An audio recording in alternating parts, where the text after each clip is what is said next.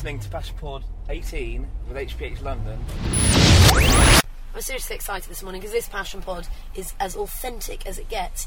Today I'm riding up front with Nick Richards in your white van, although technically it's a silver van, but we'll call it white. And we're going to go around, see what it's like to be HPH for the day. So HPH, if you look at my business card, it says manage, maintain, improve. So those are three sort of categories that we work around.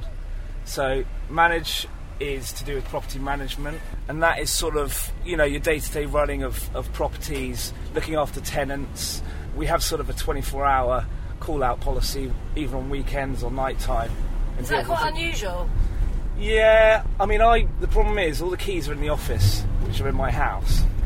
Whenever there's an issue, late night, old Gubbins over here has to deal with it. But I think it's probably happened, about once or twice a year. It happens at awkward hours, which isn't too bad, and you know, you charge accordingly. And it's a lot of the times it's people just not knowing how to sort the problem, like not knowing where the fuse board is and things like that. Yeah, so that's the management side. Then we do manage, maintain, so we do a lot of maintenance.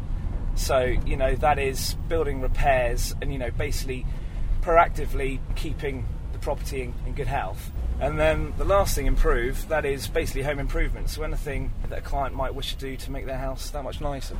So it's, yeah, a whole range of things, really. It's completely across the board then, really, isn't it? Yeah, I mean, we try to cover all trades, some of which I do have to subcontract out. Obviously, like, you know, electricians, I need them qualified, and I do have a guy who is NIC qualified.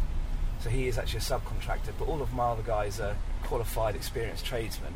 I kind of feel that if a client knows that you can fulfill those needs, they'll generally tend to use you more than someone who specialises in one thing, because they've basically got one number, which is mine and the office number, and they'll call me and they'll say, look, can you cover this? And, you know, generally we do. So tell me, how did this come about? Because you don't set up something like that and it, you know, works overnight. So HPH began as, it actually started off as Holland Park handyman back in, it was around about the millennium, I think, by my cousin Ollie. He basically started off flying around Holland Park, and he kind of grew from there, really. I mean, I think he put a couple of flyers through a school, and he started getting a lot of work from school.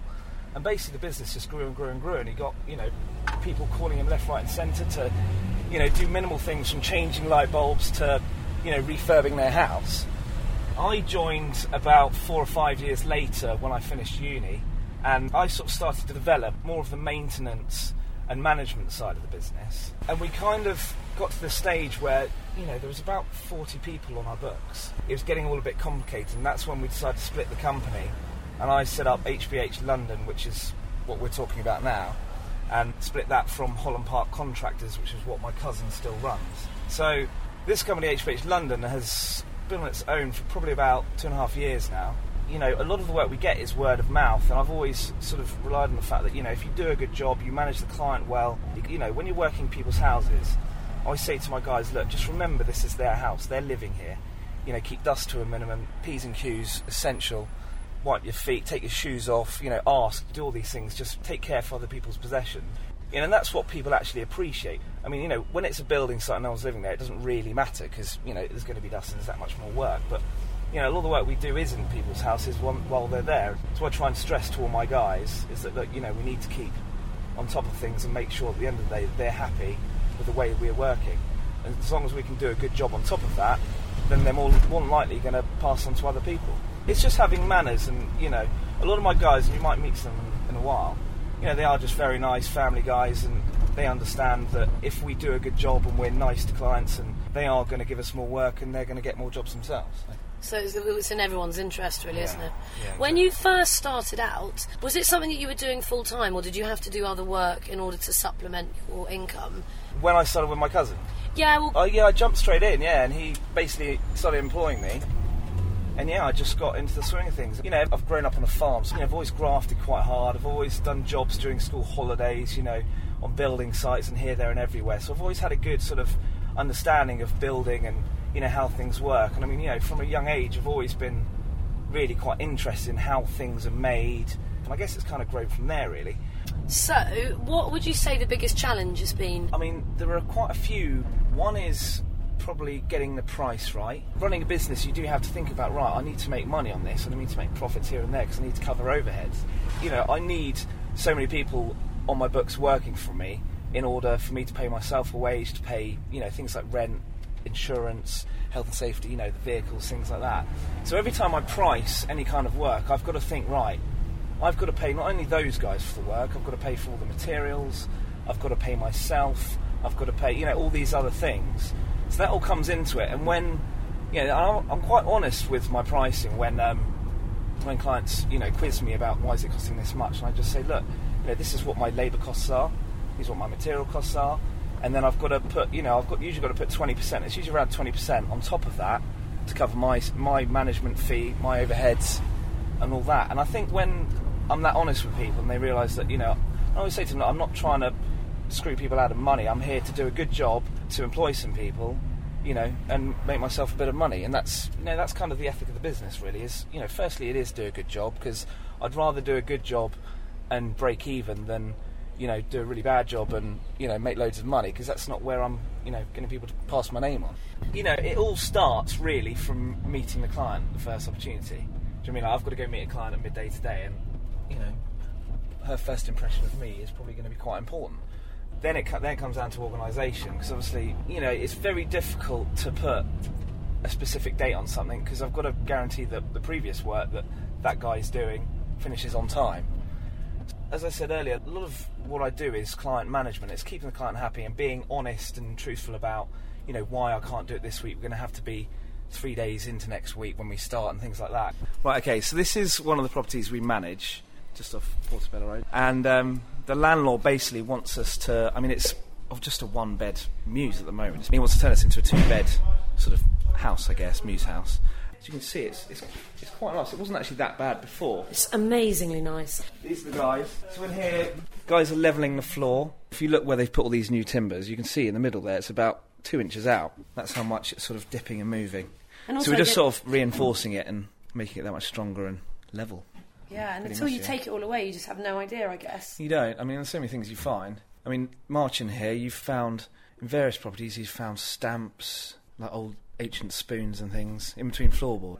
I found the other day, we were looking at a leak, and I opened up that access into a ceiling, and I poked my torch down there, and I could see an electric sander, a Bosch electric sander. Yeah. You saw that, didn't you, Robert? And I was just like, so yeah. What's it like to work with Nick? Well, it's fine. He's a very good fella. Very friendly, like the family almost. What do you enjoy most about working for yourself or having your own company? I do get a buzz out of, seeing a job and thinking, oh, this is a bit of a pig's ear, and then, taking a photo on completion and going, look at that improvement, look at that, wow, we can do some work, we can. Pat on the back. Pat on the back. But no, there is that, and then there's the flexibility of working for yourself. I do generally work pretty hard, and I do work quite a lot of probably Saturdays. I've got paperwork to do in the evenings. That is the boring stuff, but it's the most important stuff, really. But then I do have the flexibility of saying, right, actually, I'm going to take Monday off, or and you do have that kind of freedom. There is the stress of if there isn't any work, and I have had periods where it's been quite quiet, and I've thought, crikey, how am I going to pay my overheads and this, that and the other. But work does generally come around, and that's the only worrying side of the business, is when it does go quiet, which can happen around sort of school holidays, periods like that, when people don't necessarily want builders in their house. I do feel for my guys when I say to them, and it's happened only on a very few occasions where I've had to say to them, look guys, and it's not all of them, it's maybe one guy for a week, it's just saying, look, sorry mate, I haven't got anything for you next week, you might just have to put your feet up. If I find something for you for a day or two, I'll let you know. But that, because all the guys who work for me are family men, they've got families to support, a lot of them have young children, so I do feel for them, but otherwise I'd take that over the advantages I get with the flexibility and so on. If someone was sitting next to you at a dinner party or something, what would you give them as advice if they were thinking about setting up something similar? I think it's quite essential to draw up contracts if you're doing a big piece of work, because it's only happened to me once, and I don't want to name her because she makes my skin itch every time I think about it, but I've only ever had one client who hasn't paid and refused to pay. And it got to the point about 6 months, having not received any kind of payment. I sent emails, I wrote letters. I even went round there to try and see her. She was never there. And I think it's so important if you do have. I generally go by the rule of if it's over £1,000, then I'll then I'll draw up a contract, just get them to sign it, agree to my terms and conditions, and agree to the price. And then you're kind of locked in something binding. And I didn't do it with this one client because I've done quite a few jobs for her company before.